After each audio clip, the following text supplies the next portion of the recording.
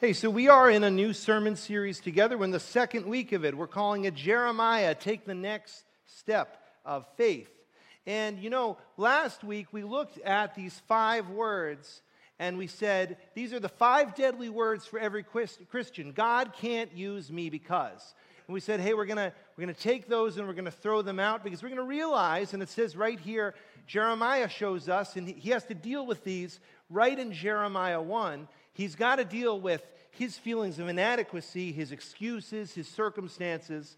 And so we're in this time where we're now going to say, if I throw out, God can't use me because, and I say yes to God, what comes next? So we're taking the next step of faith. And if you're anything like me, maybe you have a moment where you've said, there's a lot of things that I've disqualified myself for. I used to say I was too young or too old or too busy or too unattached or whatever it was. And then I said, I'm going to give those to God, and I'm going to say, God, you can use me. And now I'm excited. And now I'm kind of like the gates at the Kentucky Derby, and it opens and I'm running and sprinting.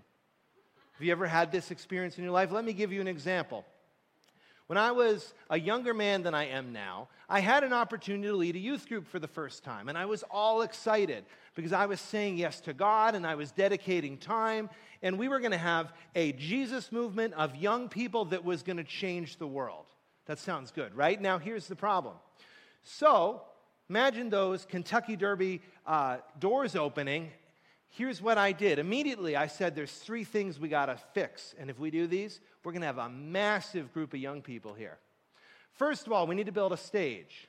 Second of all, we need to change the meeting time because it's a bad time. I know the better time, so we're going to change the time of youth group, and everyone will come because of our new time. And number 3, and this was the one I felt strongest about, young people need to feel comfortable sharing the difficult parts of their lives, and they can't do it if parents are there. So I banned parents. I said, no parents can help with youth group. There used to be a whole team of parents. I said, no more parents, not allowed, no parents. And so I got excited and came to the youth group I was now leading, and what happened?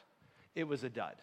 There was no huge Jesus movement of revival sweeping the nations from the hall of the church at the time. And what I quickly learned is that for me, and like many of us, we have a problem. Patience does not come naturally. Can we agree? This is our problem. Patience does not come naturally. Now, I was talking to someone and I was told, oh no, David, it comes naturally for some people. And I said, I didn't want to argue. So I said, okay. And then I thought, who are these some people they're talking about? Because I don't know if I've ever met them. Now, there's a problem with our problem, though, is that the word patience comes up in society so much. Have we heard people talk about patience? And it feels like 5 different people mean 5 different things when they say patience. Let's look at 3 things it's not. Patience is not waiting endlessly. It's not just like, here I am waiting, and someday something will happen. That's not patience. It's also not apathy. It's also patience is not, I don't care, something will happen, I'm not sure what, it doesn't matter to me. That's not patience. That's not the next step of faith. That's not saying yes to God and working with Him. That's not caring. And it's also not what I like to call sit-on-the-couch optimism. What is sit-on-the-couch optimism? Maybe 15 years ago, it was sitting on your couch and listening to the Sarah McLachlan video with the dogs in the arms of the angels and hoping you could save all the dogs. Maybe sit-on-the-couch optimism is where you're sitting there and thinking, I bet I could come up with a way to solve world hunger, and doing nothing. Those aren't patience. I want to show you biblical patience because here's something really interesting. The Bible is how many stories? 1 story. And the Bible is one coherent story of God's redemptive work, historically revealed through Scripture and through the church. Biblical patience is found in the Old Testament. It's found in the New Testament. It's found in Genesis. It's found in Revelation. It's found with Abraham. It's found with Jesus. You give me a major part of the Bible, and we can show you where biblical patience comes into play because it's a fundamental part of taking that next step of faith. Biblical patience is really 3 things. It's fearing God, it's trusting Him, and it's waiting on His timing. I want to go slow and break this down for a moment. fearing God. Now, fear God. Maybe you say, David, I don't want to fear God. I want to have faith, not fear. We're calling this sermon series, Jeremiah, Take the Next Step of Faith. I don't want to fear God. I want to love God. Let me explain. Fear God comes up in Scripture all the time. No matter what we do as people, we're going to have something that we are subject to. I can have a proper respect for God. That's like fearing God. Imagine standing on the edge of the Grand Canyon and having a proper respect for it. Or imagine the fact that we call Jesus the Lion of Judah. A lion, do you go up and bear hug a lion? No, you have the proper respect for a lion. Or I can say, I don't know, and I can just fear everything else, and I can have a spirit of bondage of fear. And so what we say is that first part of biblical patience is I'm going to choose to put my fear in God, and that means I'm going to have the proper respect for Him. And then I can trust Him. Then I can let God be where I get my strength from. If you've got your Bible today, look at your Bible. The Bible, we read the Bible because it lets us know how we can trust God, where we can get our strength from. Not that we worship the Bible, but the Bible gives us the opportunity to really see that this is where we learn how to trust God. We see people make difficult decisions wrong and then learn to trust God the right way. And then finally, we wait on God's timing. That's hard for us. Remember, we said biblical patience is not waiting endlessly, it's waiting on God's timing. It's with confidence that God has better than everything else I can settle for. Let me give an example. I love fondue, cheese fondue. Some people think I'm weird for this. Parts of my family think I'm weird for this. And so therefore, I only get cheese fondue once a year, and it's on New Year's. And we're in August, and I'm looking forward to my cheese fondue. I'm not joking. Laura, am I joking? Not joking. Okay. This came up other than sermon illustration. Ruby thinks fondue is stinky. Ruby's my 3-year-old. Now, I'm waiting confidently for my cheese fondue on the night of New Year's Eve. Food starts appearing. Cookies and crackers and beef stick and all these other things that I can have any day. I can go to the store and get cookies right now. But I can't get the cheese fondue made by my family because all the ingredients have to arrive and I see it. And so on New Year's Eve, I have to have the confidence to wait on the better cheese fondue than just filling up on everything else. And that's what our Christian walk is. That's really what biblical patience culminates with. It's ultimately, do I have confidence that God has better for me than everything else I can search for in the world? That ultimately, what I wait for with God is going to be the best, and everything else is not. And so, if we take that, we say, and this is our big idea of the day, and we're going to look how this is clear in the text, patience is a key step of faith. Have you thought of that before? Have you thought of the fact that patience, because we think of taking a step of faith. First of all, we have this idea of leaps of faith. I don't love leaps of faith. It's not super biblical. The writer of Hebrews says we walk by faith, not by sight. He doesn't say we leap by faith. And so if we say faith is steps, and we're going to see this with Jeremiah, patience is a step. If patience doesn't come naturally for you like me, then we can say, hey, if I'm embracing patience right now, I'm taking a step of faith. If I'm fearing God, trusting God, waiting on His timing, that's actually me actively having faith and actively taking steps. And so I want us to look at Jeremiah. We're going to be in the Old Testament. If you've got your Bible here, I want to show you how to get to Jeremiah. Imagine you flop it over to the middle and to go a little bit on the right, and you're going to see Jeremiah is after the Psalms. It's about 2/3-ish the way through your Bible. And we're going to be in Jeremiah chapter 24. That means that Jeremiah fits into part of the Old Testament story. That Jeremiah is not this random thing separate from everything else. Now, I'm not going to go over every single part. I want to make this clear because sometimes we look at Bible stories and we're like, I don't get it. Have you ever had this? Don't raise your hand, but have you ever had this feeling where you read something and you're like, I'm sure this is divinely inspired. I'm sure this really makes a big difference for other people's lives, but I don't get it. They're talking about figs? Like Myrna did a lovely job reading, but what was she talking about with figs? Like, huh? So let's make it clear. We're in a part of the history in the Old Testament of Israel, God's chosen people, we're going to see that we're in the last kingdom. There used to be two kingdoms. Let me show you this. There's a helpful graphic. So the kingdom was actually divided because of disobedience. You had the civil war that happens, and Israel was made up of tribes. It wasn't separated into Republican, Democrat. It was separated into 12 ethnic tribes. During the Civil War, because of it, 10 went up north, 2 went south. Now we're at a part where the north is gone, it's destroyed, and all we have left is this kingdom of Judah. That's who Jeremiah, that's where he is. Jeremiah is going to talk about in this chapter how we're in the last king in the last kingdom. We're in the final days of Judah. And there's this threat of this place called Babylon. And you're going to hear this whole thing about exile. Exile simply means, do you see how there's this pretty picture of Babylon where it looks gold? They got it, and we're going to stay on the previous slide. So you're going to see right here, you see here, it's kind of gold and nice and ornate. One of the ways that Babylon, this empire in the east, got like that is they would plunder other nations. And then they would grab people and say, hey, we're going to take the best and the brightest, and you're going to make Babylon even better. To the point where when we think of the wonders of the ancient world, some of them are found in Babylon. Now, how does that relate to us today?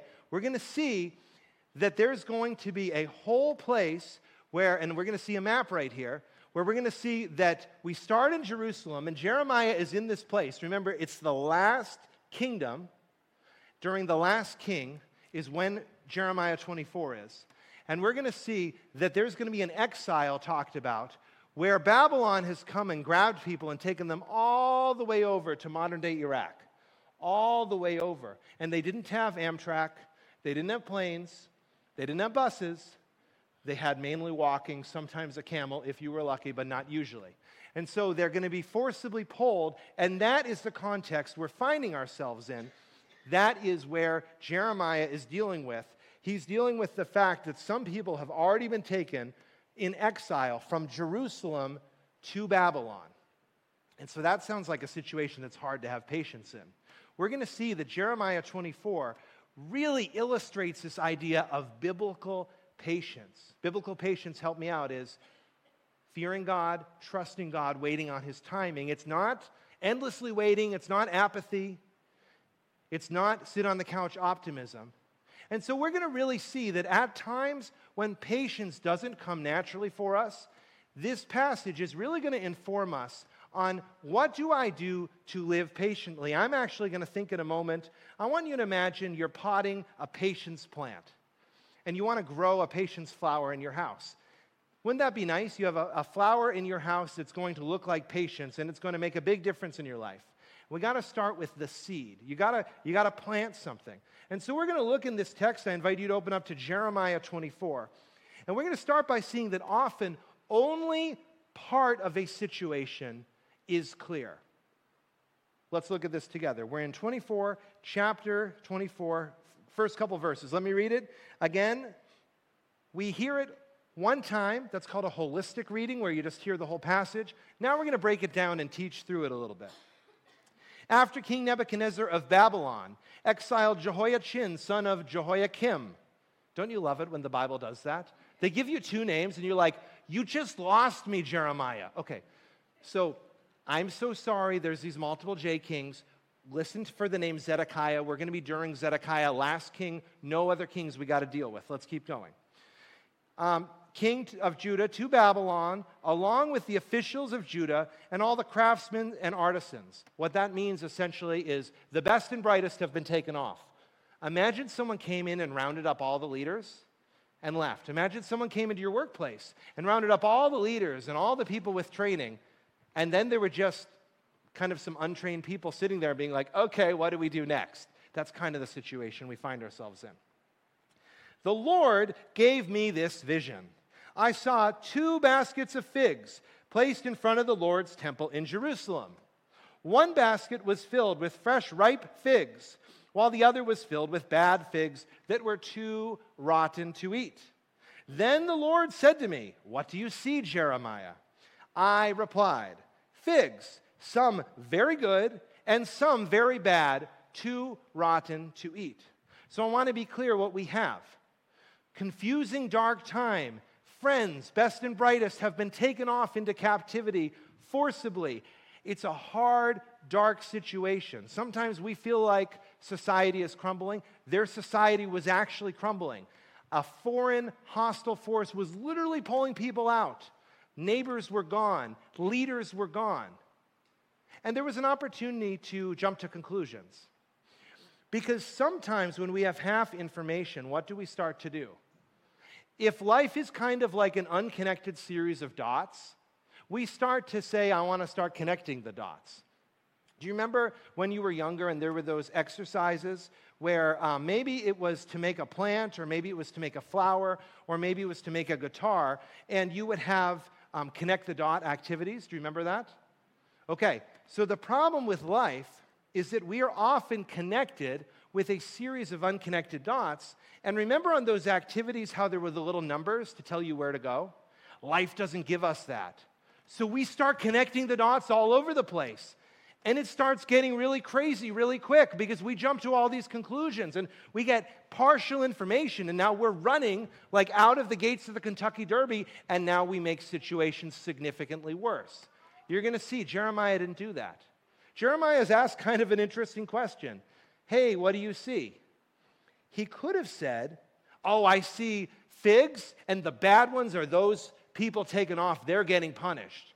Or he could have jumped to some other conclusion. He didn't. Because he started saying, hey, you know what? God, I'm talking to you directly. You're going to give me the answer. I just have this series of unconnected dots. I was talking to a dear friend of mine recently, and we had a wonderful conversation this past week. And he put it this way, and I want to throw this up on here, and I want to tell you what he said. He said, sometimes when we're talking with people, we hear a few words, and we start formulating an answer instead of listening, right? So like, we're entering into a political season. There's going to be a whole bunch of people on the left, on the right, on the nonpartisan, on the partisan, on the local, on the national. Every single group of people is going to want to give you partial information and want to get you to react so they can bring you on their team. Every single group. And it's not just politics. Think about sales. What do the salespeople try to do? They entice you with a little information, they try to get you to emotionally react, and then they try to get you on board. As Christians, if we want to be patient, if we want to say, hey, what am I going to do? I'm going to fear God. I'm going to have the proper respect for Him. So that means I'm not going to have this spirit of fear in my life, worrying about all this half information. Okay, so that means I can say, sometimes I hear a few words and start formulating an answer. Maybe today I'm just going to start by listening. Let me give you an example. A couple weeks ago, my wife and I came back from a trip. We were at a Christian conference in Orlando, Florida. And I'm going to tell you something that if you know me well, you'll know this, but if you don't know me well, this will surprise you.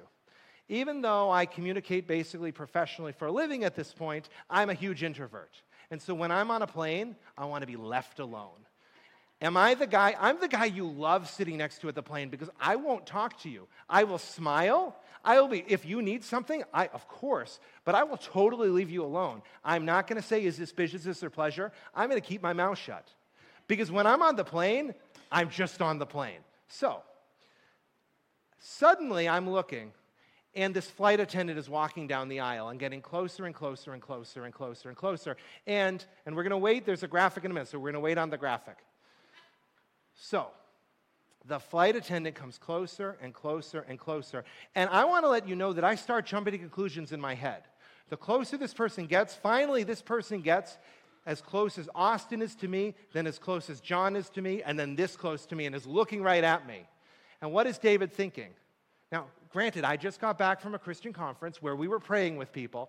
I must have committed a crime. I must be putting on the do not fly list. I must be getting kicked off the plane. What did I do wrong? And I'm wanting to run to the bathroom and go hide in the bathroom, hoping that's going to save me. Then the person looks at me and says, "Are you David S. Cushing?" Now I'm freaking out. And I want to tackle the person, or tackle my wife, or her tackle me, or I'm always at the window, so I just want to get out of there and be like, what is going on? And I say, and now, do you remember that feeling in interviews where your heart is doing this? So I've got this. And I'm sweating, and it's awful. And I'm like, yes. And then here's what they say. Hey, it was your birthday yesterday. We want to wish you happy birthday. And look, we have this special present for you. And here's beef jerky and M&Ms. We're so glad you flew with us. And it's really great to have you as a customer on JetBlue. My friends, we live our lives like this, where we jump to conclusions on this partial information, and it gets us into trouble. They don't always want to give you turkey jerky and M&Ms, but sometimes people just want to give you turkey jerky and M&Ms. And so in your marriage, when your spouse says something to you and you want to start freaking out, I don't know if she wants to give you M&Ms, but maybe you just can say, hey, I'm going to stop acting on the partial information. That's what we see Jeremiah shows us. Because imagine patience is a plant. I'm going to show this little graphic. Imagine you're planting your patience plant, and it's a pot. Patience begins by not reacting to incomplete information. There's sometimes that we need to read these together, like we're in an old school liturgical church. So we're going to, on 3, 2, 1, read this together because we need it, my friends. Ready? We're entering election season. So much is going on. We need this. Ready? 3, 2, 1. Patience begins by not reacting to incomplete information. Jeremiah waited for more details. Let's see what they were. Turn in your Bibles to Jeremiah 24. We're going to now look at verse 4, and we're going to see that there's more going on because Jeremiah is going to show us with patience that hardship now isn't hardship forever.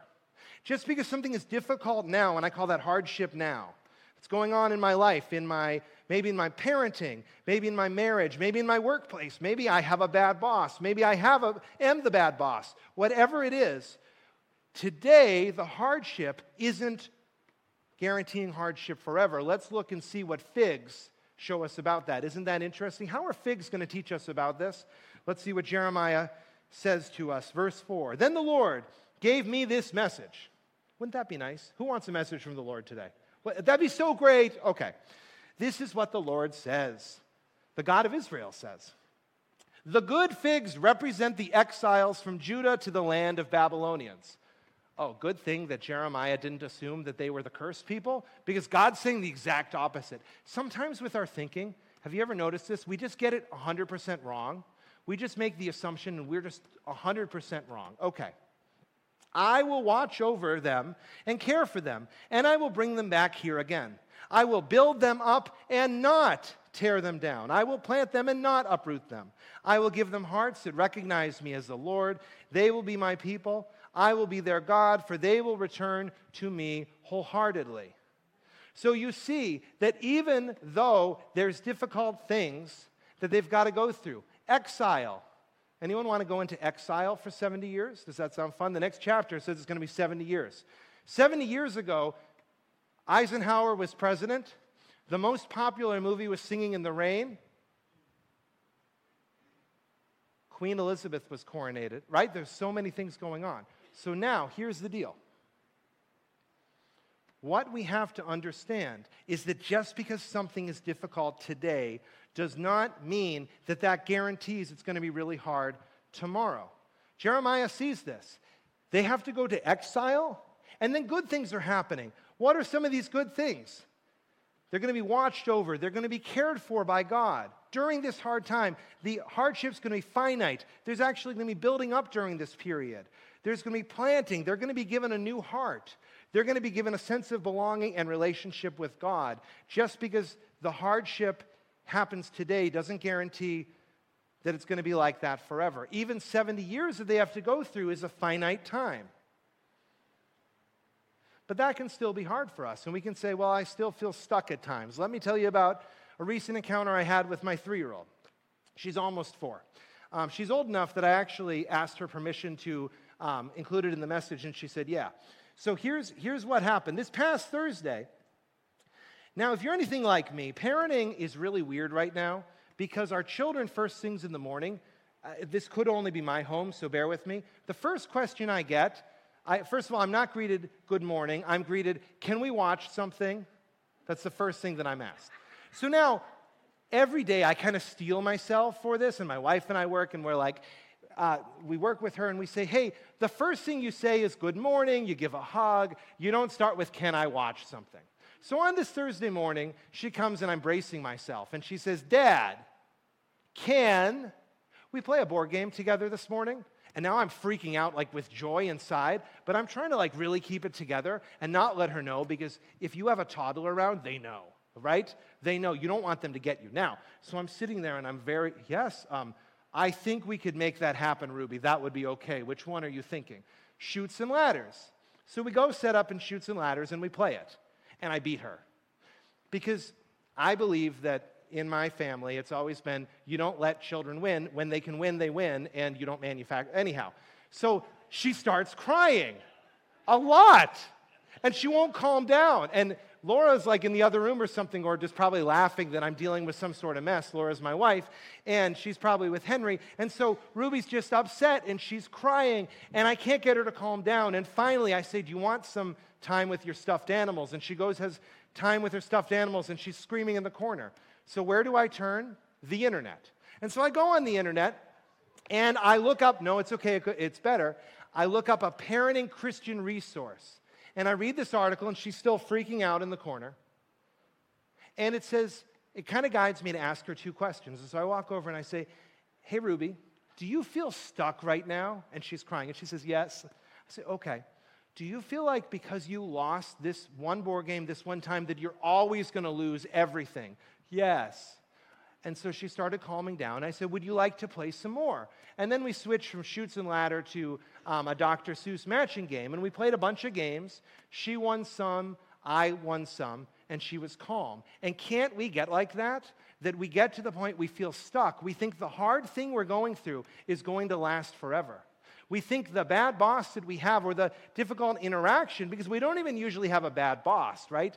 We usually have that one interaction that makes us label them as the bad boss. And now we feel stuck. And we just say, I'm stuck with this bad boss. No, you're stuck with a human being who has the ability to make a decision, and maybe it wasn't great, or maybe you didn't like it. If we think of patience as our plant, patience grows when we start to realize that hardship now isn't hardship forever. I think of it this way. My 6th grade math teacher put it this way at parent-teacher conferences. How your child does in 6th grade math does not determine whether or not he or she will get into Harvard. If your child has a great year in math, that has nothing to do with getting into Harvard. And if your child has a bad year in math, that has nothing to do with getting into Harvard. Your child is just going through 6th grade math right now. And that's how we are. And that's what we see, is that Jeremiah shows us that his vision of good figs means that the exiles had hope. And that means we got to talk about the bad figs. Open your Bibles to the 8th verse now. And this is how we're going to kind of wrap up. Because I think when we go to patience, we got to start by stop reacting to that half information. We got to then say like, hey, there's hardship now, it's not forever. And then we got to talk about control. Does anyone here have a tendency to get controlling? I certainly do. Now, what we see is that trying to control really solves nothing. Let's look at it in this final part. This is the last part of the chapter. Trying to control solves nothing. Here's what he says. But the bad figs, the Lord said, represent King Zedekiah of Judah, his officials, all the people left in Jerusalem, and those who live in Egypt. I will treat them like bad figs, too rotten to eat. And it goes on, and we heard it. But let's stick with the bad figs on this. Trying to control can seem like it's going to fix something, but it doesn't. What happens? We start to have more chaos. And now the hardship now lasts a little longer because we prolong it. Sometimes we read parts of the Bible that really make us uncomfortable. Because read these last couple things. I will make them an object of horror and a symbol of evil to every nation on earth. We want to skip that part. Then it says, they will be disgraced and mocked, taunted and cursed wherever I scatter them. We want to skip that part too. And I will send war, famine, and disease until they have vanished from the land of Israel, which I gave to them and their ancestors. We want to skip those parts, but I want to show you something. I want to pop it up on the screen. Because what you're going to see is there are 3 groups all named here. There's Zedekiah, he's the king, the last king, a bad king, and all his people. And they're one group. Then we have the exile avoiders, because there are people who have been taken off, and there's exiles who've stayed. And then there's the people who've literally fled to Egypt. I'm going to show you that this is not a part of the Bible you should skip. This is a part you should focus on, because it teaches us something about behaviors we want to avoid. Look at this right here. This first group, Zedekiah and his cronies, I like to call the professional compromisers. I will do anything to make things work out for me. Think about the student who cheats his way through college, figures out how to get by on this exam, uses artificial intelligence for this essay, etc., etc., etc., gets no real skills and has no real outcome. The only person that student has cheated is themselves. When we just compromise, it doesn't solve anything. So that's Zedekiah and his group. Then there's the people who've stayed in Jerusalem and avoided the exile. I call them the chronic avoiders. And this is a way we can control. I've learned I don't ever have to be uncomfortable. Think of Neville Chamberlain. He's the prime minister before Winston Churchill. He thought that he could avoid Hitler and the Nazis simply by appeasing. But can you avoid Hitler and the Nazis? You can't. There are certain things in our lives we have to deal with. We have patience, and we say, I'm going to fear God, trust God, wait on His timing. But ultimately, there's certain things that we can't run away from. And finally, there's this last group. I call them the quit first, deal later crowd. Instead of dealing with my problem, I can just quit. Instead of actually dealing with this, and instead of having proper respect for God, instead of saying I'm going to trust Him, instead of waiting on His timing, I just quit, I leave, I'm gone. Think of it like this. Think of it as, I had a student 10 years ago, long enough that I can use this illustration without using the name, and every time we had math class, he would get up, take his bags, walk down to the opposite end of the school, and sit by the loading docks. And he avoided every math class. But when it came time for MCAS, what happened? He still flunked. We can't. Jeremiah shows us that controlling solves nothing. But patience blossoms when I give control to God. Think of that plant.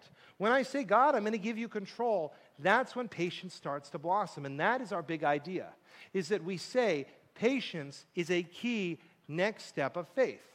So sometimes we do really extravagant, complicated altar calls and things, but today I want to keep it really simple. I'm going to ask, as the elders and a few others come forward, because we take time at the end of every service to offer a time of prayer. If you're struggling with patience, we'd love to pray for you and with you. And sometimes you can maybe kind of feel singled out. You can say, hey, I don't want people to know I'm doing that. So the altar is always open. You can always come forward as the elders come forward. You're always welcome to come for healing, prayers of peace, prayers with friends. We have that opportunity. And so I invite you, if you're feeling led today, just come forward. We want to pray for you. And I'll bring a few forward that can join us. And let's sing together, but I invite you, come forward. Let's pray for patience and pray for God's direction in our lives.